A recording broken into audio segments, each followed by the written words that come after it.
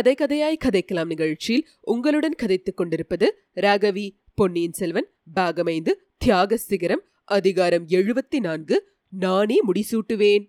வந்தியத்தேவன் கடைசியாக கூறினான், இளவரசே, ஒரே ஒரு மனிதன் மனதை வைத்தால் உண்மையில் என்ன நடந்தது என்பதை சொல்லி என்னை குற்றமற்றவர் ஆக்கலாம்.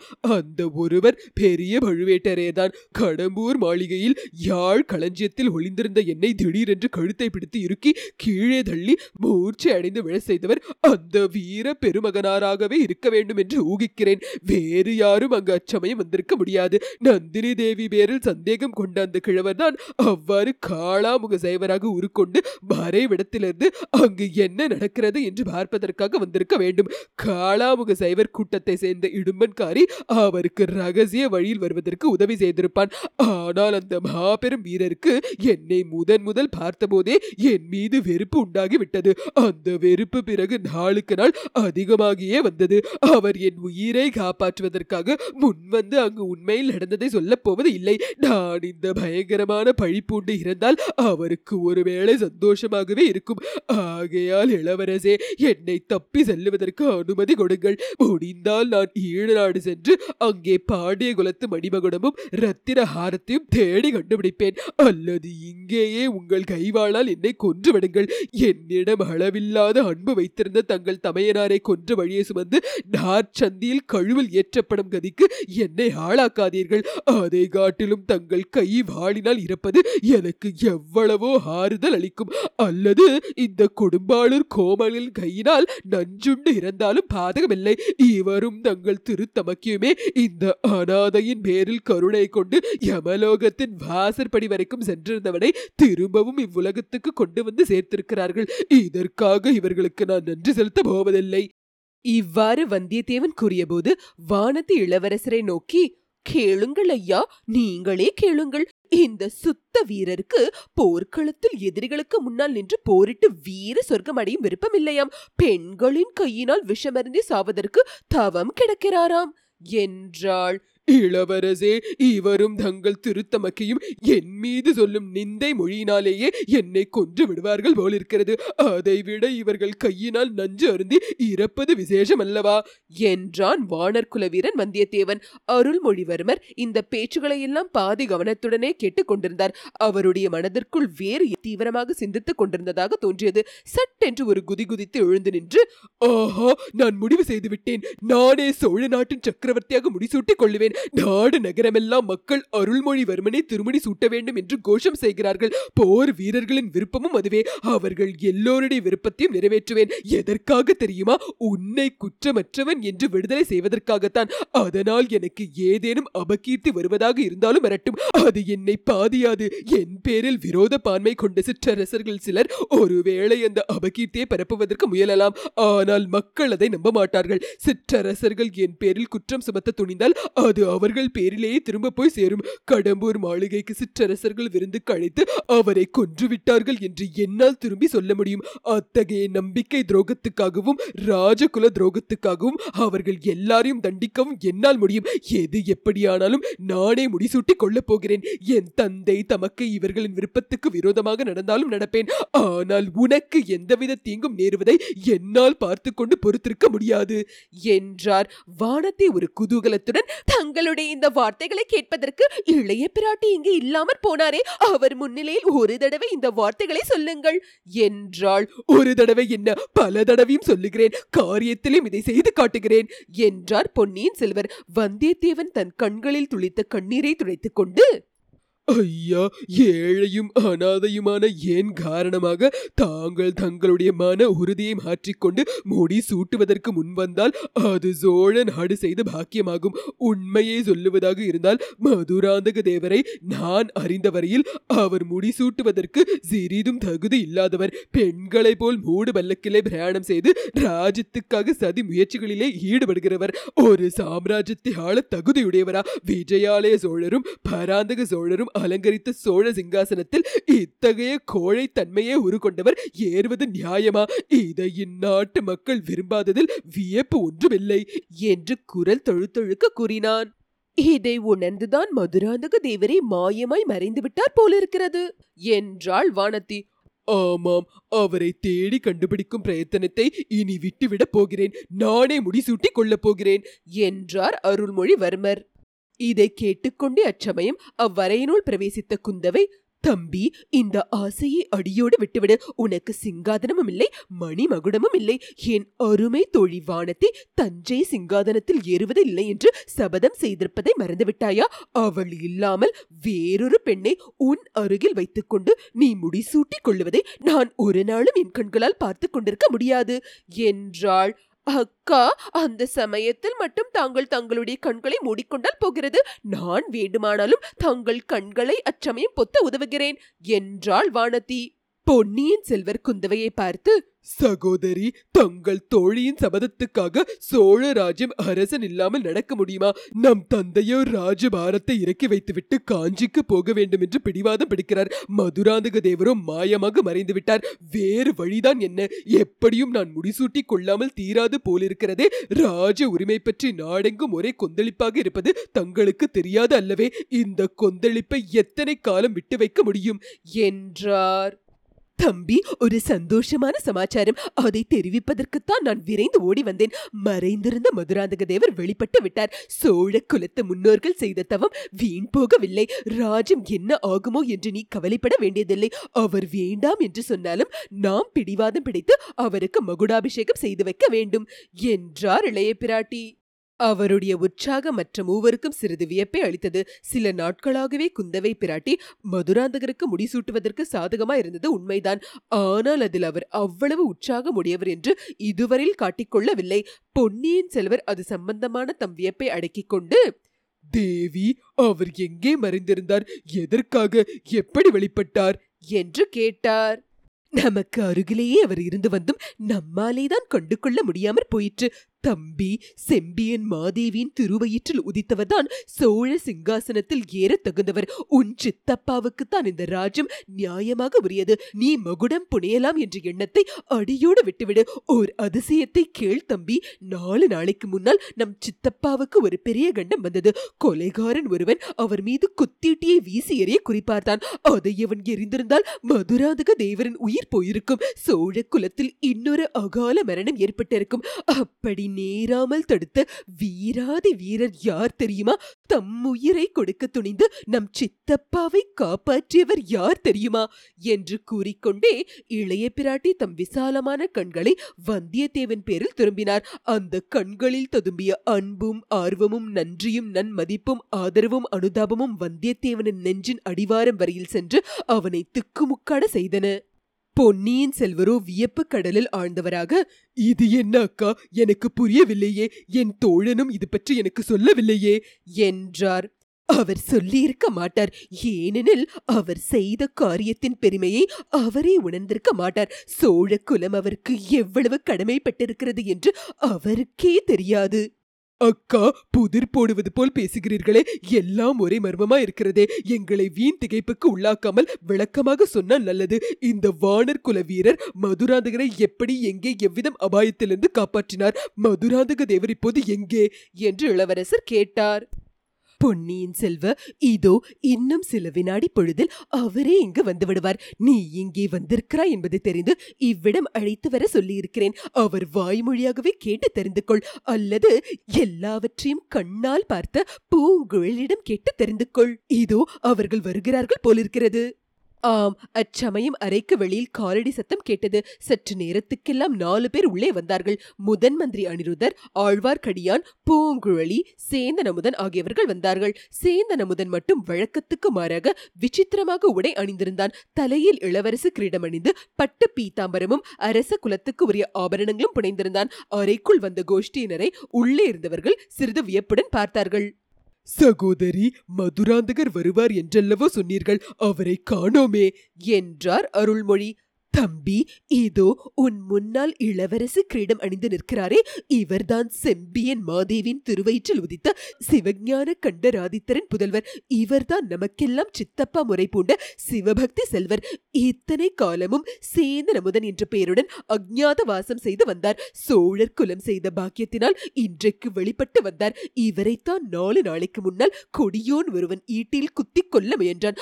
அதை தடுத்து இந்த வானர் குல வீரர் சோழ குலத்துக்கு இணையில்லாத உதவி புரிந்தார். நமது முதன் மந்திரியின் சீடரான இந்த வீர வைஷ்ணவர் இவர் சைவர் என்பதையும் பொருட்படுத்தாமல் இவரை கோட்டைக்குள் கொண்டு வந்து சேர்த்தார். இச்சமயத்தில் திருமலை குறுக்கிட்டு, தேவி, இச்சைவருக்கு நான் எந்தவித உதவியும் செய்யவில்லை, செய்ய விரும்பவும் இல்லை. வல்லத்த இளவரசரை பல்லக்கில் கொண்டு வருவது சாத்தியமாக்கும் பொருட்டு இவருக்கு மாறுவேடம் புனைந்து யானையில் ஏற்றி வந்தேன் என்றான். குந்தவை, ஆமாம் திருமலை நம்பி, இருவகையில் பேருதவி புரிந்திருக்கிறேன். மதுராந்தக தேவருக்கு இளவரசு கிரீடம் அணிவித்து யானை மீது ஏற்றிக்கொண்டு வந்தபோது உண்மையிலேயே இந்த நாட்டின் சிங்காசனத்துக்கு உரியவரை அழைத்து வருகிறோம் என்று தெரிந்திராது. அல்லது தெரிந்துதான் செய்தாரோ, அதை நான் அறியேன். எப்படியும் இருக்கட்டும் தம்பி, இத்தனை காலமும் மதுராந்தக தேவர் என்று நாம் எல்லோரும் எண்ணியிருந்தவர் உண்மையில் மதுராந்தக தேவர் அல்லர். இவர்தான் சோழ குலத்தின் தவப்பயனாக மூத்த எம்பெருமாட்டின் வயிற்றில் உதித்தவர். நாம் அறிய முடியாத இறைவன் திருவிளையாடல் இவரை இத்தனை காலமும் குடிசையில் வாழ்ந்திருக்க செய்தது. ஆயினும் சோழர் தொல்குடியில் பிறந்ததனால் வந்த குணாதிசயங்கள் இவரிடம் குடிக்கொண்டிருந்ததை நாம் எல்லோரும் ஒவ்வொரு சமயம் பார்த்து வியந்திருக்கிறோம். முன்னொரு சமயம் இவர் இந்த வானர் குலத்து வீரரை தப்ப உன்னை இவரும் பூங்குழலியும் கோடிக்கரையிலிருந்து நாகைப்பட்டினம் வரையில் கொண்டு போய் சேர்த்ததை தான் மறக்க முடியுமா? இவர்தான் உண்மையில் நம் சித்தப்பா என்பதை இன்று செம்பியன் மாதேவியின் வாய் மொழியாகவே அறிந்தோம். இவரும் ஒப்புக்கொண்டார். தம்பி, இந்த புண்ணிய தினத்தில் இவரை நம் அரண்மனைக்கு வரவேற்கிறேன். இல்லை இல்லை, இவருடைய சொந்த அரண்மனைக்கு வரவேற்கிறேன். இத்தனை காலமும் நம்மை விட்டு பிரிந்து வாழ்ந்தவரை இன்று நம் குடும்பத்தோடு ஒன்று சேர்த்து விடும்படி அழைக்கிறேன். இத்தனை நாளும் பிரிந்தவர் நம்மோடு வந்து சேர்ந்த வைபவத்தை எவ்வளவோ விமர்சையாக கொண்டாட வேண்டும். அதற்கு தகுதியான காலம் இதுவென்று இந்த செய்தியை எவ்வளவு தூரம் வெளியில் தெரியாமல் நமக்குள் வைத்துக் கொள்கிறோமோ அவ்வளவுக்கு நல்லது. ஆகையால் நமக்குள்ளேயே இந்த வைபவத்தை நடத்திக் கொள்வோம். சித்தப்பா, இப்படி வாருங்கள். நேடு நாளைய பிரிவுக்கு பின்னர் இன்று சோழர் குலத்தில் வந்து சேர்ந்ததற்காக எங்கள் மகிழ்ச்சியை வேறு விதத்தில் தெரிவித்துக் கொள்ள முடியவில்லை. என் அருமை சகோதரர்கள் வெளியூருக்கு போகும்போதும் சரி, திரும்பி வரும்போதும் சரி, அவர்கள் நெற்றியில் நான் திருநூறு பூசி குங்கும திலகம் இடுவது வழக்கம். அது போலவே இன்று திரும்பி வந்து சேர்ந்த தங்கள் நெற்றியில் திருநீரும் குங்குமமும் இடுகிறேன். இவ்விதம் கூறிவிட்டு இளைய பிராட்டி குந்தவை தேவி சேந்தன் அமுதன் என்று இத்தனை காலம் பேர் வழங்கிய மதுராந்தகன் நெற்றியில் திருநீரும் குங்குமமும் இட்டார். அப்போது முதன் மந்திரி அனிருத்தர், சோழ குலத்தோன்றல் இளங்கோ மதுராந்தக தேவர் நீடூடி வாழ்க என்று ஆசி கூறினார். வாழ்க வாழ்க என்று ஆழ்வார்க்கடியான் நம்பி எதிரொலி செய்தான். குந்தவை முதலில் பேச ஆரம்பித்த போது அருள்மொழிவர்மர் உள்ளத்தில் வியப்புதான் அதிகமாக இருந்தது. அதில் சிறிது சந்தேகமும் கலந்திருந்தது. இதெல்லாம் தம் திரு தமக்கையாரின் விளையாட்டோ, ஏதேனும் ஒரு முக்கிய காரணம் பற்றி இவ்விதம் பேசுகிறாரோ என்று கூட எண்ணினார். போக போக அவருடைய ஐயம் தீர்ந்துவிட்டது. குந்தவை தேவியின் வார்த்தைகள் இதய அந்தரங்கத்திலிருந்து வந்த அன்பு உணர்ச்சி ததும்பிய வார்த்தைகள் என்பதை அறிந்தார். அவர் பெரிதும் போற்றிய தமக்கையின் உள்ளத்தில் பொங்கிய உணர்ச்சி வெள்ளம் அவரையும் ஆட்கொண்டு விட்டது. குந்தவை தேவி திலகமிட்டதும் அருள்மொழி தேவர் சேந்தன் அமுதன் அருகில் சென்று, சித்தப்பா, முன்னமே தங்களிடம் நான் அன்பு கொண்டிருந்தேன். தாங்கள் என் சகோதரராய் இருக்கக்கூடாதா என்று எண்ணியதும் உண்டு. நமக்குள் இருக்கும் இரத்த தொடர்புதான் அத்தகைய உணர்ச்சியை எனக்கு அளித்தது போலும் என்று கூறி சேந்தன் அமுதனை ஆலிங்கனம் செய்து கொண்டு கண்ணீர் பெருக்கினார். வந்தியத்தேவன், ஆஹா, நான் முன்னமே கொஞ்சம் சந்தேகித்தேன். சேந்தன் அமுதன் என்கிற சிவபக்தனுக்குள்ளே பரம்பரையான வீர ராஜகுலம் எங்கேயோ ஒளிந்து கொண்டிருக்கத்தான் வேண்டும் என்று எண்ணினேன். இல்லாவிட்டால் ஊரும் பேரும் இல்லாதவனாக வந்த எனக்கு அடைக்கலம் தந்து ஆதரித்து ஊரை விட்டு ஓடவும் உதவி செய்திருப்பாரா? பேரரசர் மகனே, முன்னொரு தடவை எனக்கு செய்த உதவியை எனக்கு மறுபடியும் செய்து அருள் புரியுங்கள். தங்களுடைய மகுடாபிஷேக வைபவத்தை பார்க்க கொடுத்து வைக்கவில்லையே என்று வருத்தமாகத்தான் இருக்கிறது. என்ன செய்யலாம்? ஒரு விஷயத்தில் எனக்கு மிக்க மகிழ்ச்சி. சேந்தன் அமுதனாருக்கு சோழ சாம்ராஜ்யம் சொந்தமாவதிலே கூட எனக்கு அவ்வளவு திருப்தி இல்லை. எனக்கு கடல் கடக்க உதவி செய்த பூங்குழலி அம்மை மகாராணி ஆகப் போவதிலேதான் எனக்கு பூரிப்பு. சமுத்திரகுமாரின் ஆசை கனவு இவ்வளவு விரைவில் நிறைவேறப் போகிறது என்று அவரை எதிர்பார்த்திருக்க மாட்டார் என்றான். குந்தவை குறுக்கிட்டு, ஐயா, தாங்கள் இன்னும் சில நாள் இவ்வளவு அதிகமாக பேசாமல் இருந்தால் நல்லது. அப்போது உடம்பு குணப்படுத்தி தப்பி ஓடுவதா இருந்தாலும் விரைவாக ஓட முடியும் என்றாள். பின்னர், தம்பி அருள்மொழி, இத்தனை காலமும் நமது அருமை பாட்டியார் தமது திருமகனுக்கு மகுடம் சூட்டுவதை ஏன் ஆட்சேபித்தார் என்பதை இப்போது நாம் அறிந்து கொண்டோம். நமக்கு கூட பழைய மதுராந்தகர் முடிசூட்டுவதில் அவ்வளவு திருப்தி இல்லாமல் இருந்தது. வீர சோழ குலத்தில் பிறந்தவர்களிடம் இருக்க வேண்டிய குணாதிசயங்கள் அவரிடம் இல்லை. தமது பாட்டியார் எவ்வளவு முயன்று பார்த்தும் சிவபக்தி அவருடைய உள்ளத்தில் ஓடவில்லை. வீரம் என்பது அவரிடம் மருந்துக்கு கூட இல்லை. அப்படியிருந்தும் ஒருவாறு நாம் அவருக்கே முடிசூட்டுவதற்கு மனத்தை சரிப்படுத்திக் கொண்டோம். இந்த புதிய மதுராந்தகருக்கு பட்டம் கட்டுவதில் நமக்கெல்லாம் திருப்தி என்பது மட்டுமல்ல, குதூகலமும் பூரிப்பும் அடைகிறோம். உன்னையும் வல்லத்து இளவரசரையும் நடுக்கடலில் முழுகாமல் கரையேற்றி காப்பாற்றிய பூங்குழலி சிங்காதனம் ஏறுவதை பார்க்கவும் எனக்கு ஆசையாக இருக்கிறது. அதற்கு வேண்டிய ஏற்பாடுகளை நம் முதன் மந்திரி உடனே செய்ய வேண்டும் என்றாள். தேவி, பெரிய பழுவேட்டரையர் மனசு வைத்து கடம்பூர் மாளிகையில் என்ன நடந்தது என்பதை சொல்ல வேண்டும். பழைய மதுராந்தக தேவர் என்ன ஆனார் என்பது தெரிய வேண்டும். இந்த 2 காரியமும் ஆவதற்கு முன்னால் மகுடாபிஷேகத்துக்கு நாள் வைப்பது எப்படி என்றார் அனிருத்தர். பெரிய பழுவேட்டரையரிடம் நான் கேட்டுக்கொள்கிறேன். பழைய மதுராந்தகரை கண்டுபிடிப்பது உங்கள் பொறுப்பு என்றாள் குந்தவை. அப்போது சேந்தன் அமுதன் என்று நாம் இதுவரையில் அழைத்து வந்த இளவரசர் மதுராந்தக தேவர் பொன்னியின் செல்வரை பார்த்து கூறினார், இளவரசே, தாங்கள் என்னை சித்தப்பா முறை வைத்து மரியாதையாக அழைத்தீர்கள். இவர்களும் என்னை இளவரசர் என்று அழைக்கிறார்கள். ஆனால் தங்களை நான் மகனே என்று அழைப்பது சாத்தியமில்லை. 22 ஆண்டு எளிய குடிசையில் காலம் கழித்தவன் திடீரென்று இன்றைக்கு என்னை பேரரசர் குலத்தில் பிறந்த இளங்கோவாக கருதி கொள்ளவும் முடியவில்லை. உங்கள் எல்லோருக்கும் ஒரு விண்ணப்பம் செய்து கொள்கிறேன். வந்தியத்தேவர் தப்பி ஓட காரணமாக இருந்ததற்காக என்னை சில நாள் பாதாள சிறையில் அடைத்து வைத்திருந்தார்கள். அப்போது பக்கத்து அறையில் இருந்தவன் மூலம் இன்று வெளியான செய்தியை நான் அறிந்தேன். ஊமை தாயின் பிள்ளை அரண்மனையில் அரசு குமாரனாக வளர்கிறது என்றும் ராஜகுலத்து குழந்தை ஊமை தாயின் வீட்டில் வளர்ந்து வருகிறான் என்றும் அவன் கூறினான். அப்போதே எனக்கு உண்மை தெரிந்துவிட்டது. உலகம் போற்றும் செம்பியன் மாதேவி என்னிடம் காட்டிய அன்பின் காரணத்தை ஊகித்துக் கொண்டேன். அவர் என்றாவது ஒரு நாள் என்னை மகனே என்று அழைக்க வேண்டும் என்று ஆசைப்பட்டேன். அந்த ஆசை இன்று நிறைவேறிவிட்டது. இதற்கு மேல் நான் ஒன்றும் விரும்பவில்லை. முதன் மந்திரி குறுக்கிட்டு, இளங்கோவே, தாங்கள் விரும்புகிறீர்களா இல்லையா என்பது கேள்வி அல்லவே. எது நியாயம், எது முறைமை என்றுதானே யோசிக்க வேண்டும் என்றார். ஆஹா, நன்றாக யோசியுங்கள். என்னை பற்றிய வரையில் யோசனை அவசியமே இல்லை. ஏற்கனவே தீர்க்கமாக யோசித்து முடிவு செய்து விட்டேன். பூங்குழலி பலமுறை என்னிடம் அரச குமாரனை மணந்து அரியாசனம் ஏறப்போகிறேன் என்று கூறினாள். அதனாலேயே என் அந்தரங்க காதலை நிராகரிப்பதாகவும் சொன்னாள். அப்போதெல்லாம், பெண்ணே, உண்மையில் நான் அரசகுமாரன்தான். நான் விரும்பினால் இந்த சோழ சாம்ராஜ்யம் என்னுடையதாகும் என்று கூற என் உள்ளமும் நாவும் துடித்துடித்தன.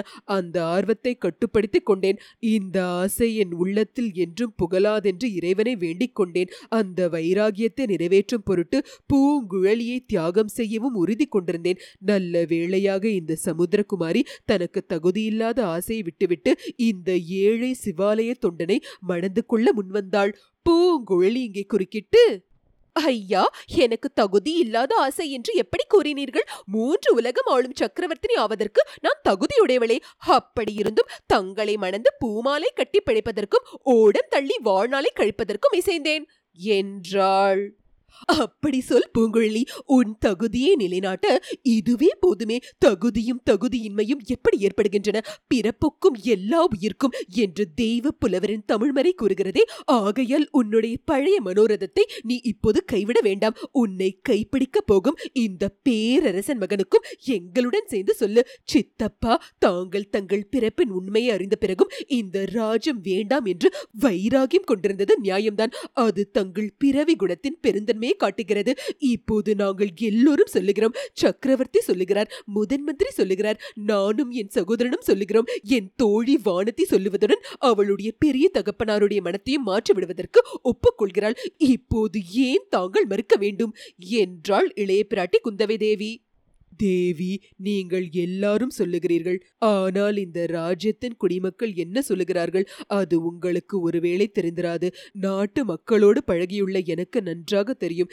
இந்த தஞ்சையிலும் பழையாறையிலும் குடந்தையிலும் கோடிக்கரையிலும் நாகைப்பட்டினத்திலும் ஜனங்களின் விருப்பம் என்ன என்று எனக்கு நன்றாக தெரியும். பாண்டிய நாட்டிலும் பல்லவ நாட்டிலும் கொங்கு நாட்டிலும் ஈழ நாட்டிலும் உள்ள மக்களின் விருப்பத்தையும் நான் கேள்வியினால் அறிந்திருக்கிறேன். அருள்மொழிவர்மரே திருமுடி சூட்ட வேண்டும் என்பதுதான் ஏகோபித்த மக்களின் வாக்கு. இவ்வளவு பெரிய பிரளய வெள்ளத்தை எதிர்த்து என்னால் நீந்த முடியுமா? நான் ஆசைப்பட்டாலும் இந்த பெரிய சோழ சாம்ராஜ்யத்தை என்னால் ஆள முடியுமா? கடவுளே, நீங்கள் எல்லாரும் பழைய மதுராந்தகர் என்று சொல்கிறவர் மீது ஜனங்கள் எவ்வளவு வெறுப்பு கொண்டிருக்கிறார்கள் என்பதை நான் அறிவேன். அந்த வெறுப்புக்கெல்லாம் என்னை உரிமையானவனாக்கிவிட பார்க்கிறீர்களா? வேண்டாம் வேண்டாம், அவ்வளவு பெரிய தீங்கை எனக்கு செய்ய வேண்டாம். நான் உங்களில் யாருக்கும் எந்தவித தீங்கும் செய்யவில்லையே. மற்றவர்களில் யாரும் இதற்கு மறுமொழி சொல்வதற்குள் பொன்னியின் செல்வர் கம்பீரமாக தலை நிமிர்ந்து நின்று, இந்த பேச்சு இத்துடன் இருக்கட்டும். நீங்கள் இந்த அறைக்குள் வரும் சமயத்தில் நான் சோழ ராஜ்யத்துக்கு முடிசூட்டி கொள்ளப் போகிறேன் என்று வந்தியத்தேவனிடம் சொல்லிக் கொண்டிருந்தேன். அதை நிறைவேற்றியே தீருவேன். முதிய எம்பெருமாட்டியின் திருவயிற்றில் உதித்த இந்த உத்தம சோழரின் கருத்தையும் அறிந்து கொண்டேன். ராஜ உரிமை பற்றி இனி பேச்சு எதுவும் வேண்டாம் என்றார். இத்துடன் அதிகாரம் 74 முற்றிற்று. கேட்டோ கதைக்கலாம் நிகழ்ச்சியை கேட்டு ஆதரிக்கும் அன்பர்கள் எங்களை முகநூலிலும் இன்ஸ்டாகிராமிலும் பின்தொடருமாறும் கேட்டுக்கொள்கிறோம். மேலும் உங்களது உற்றார் உறவினர்களுக்கும் கேட்டோ கதைக்கலாம் அலைவரிசை தெரியப்படுத்தும்படி கேட்டுக்கொள்கிறோம்.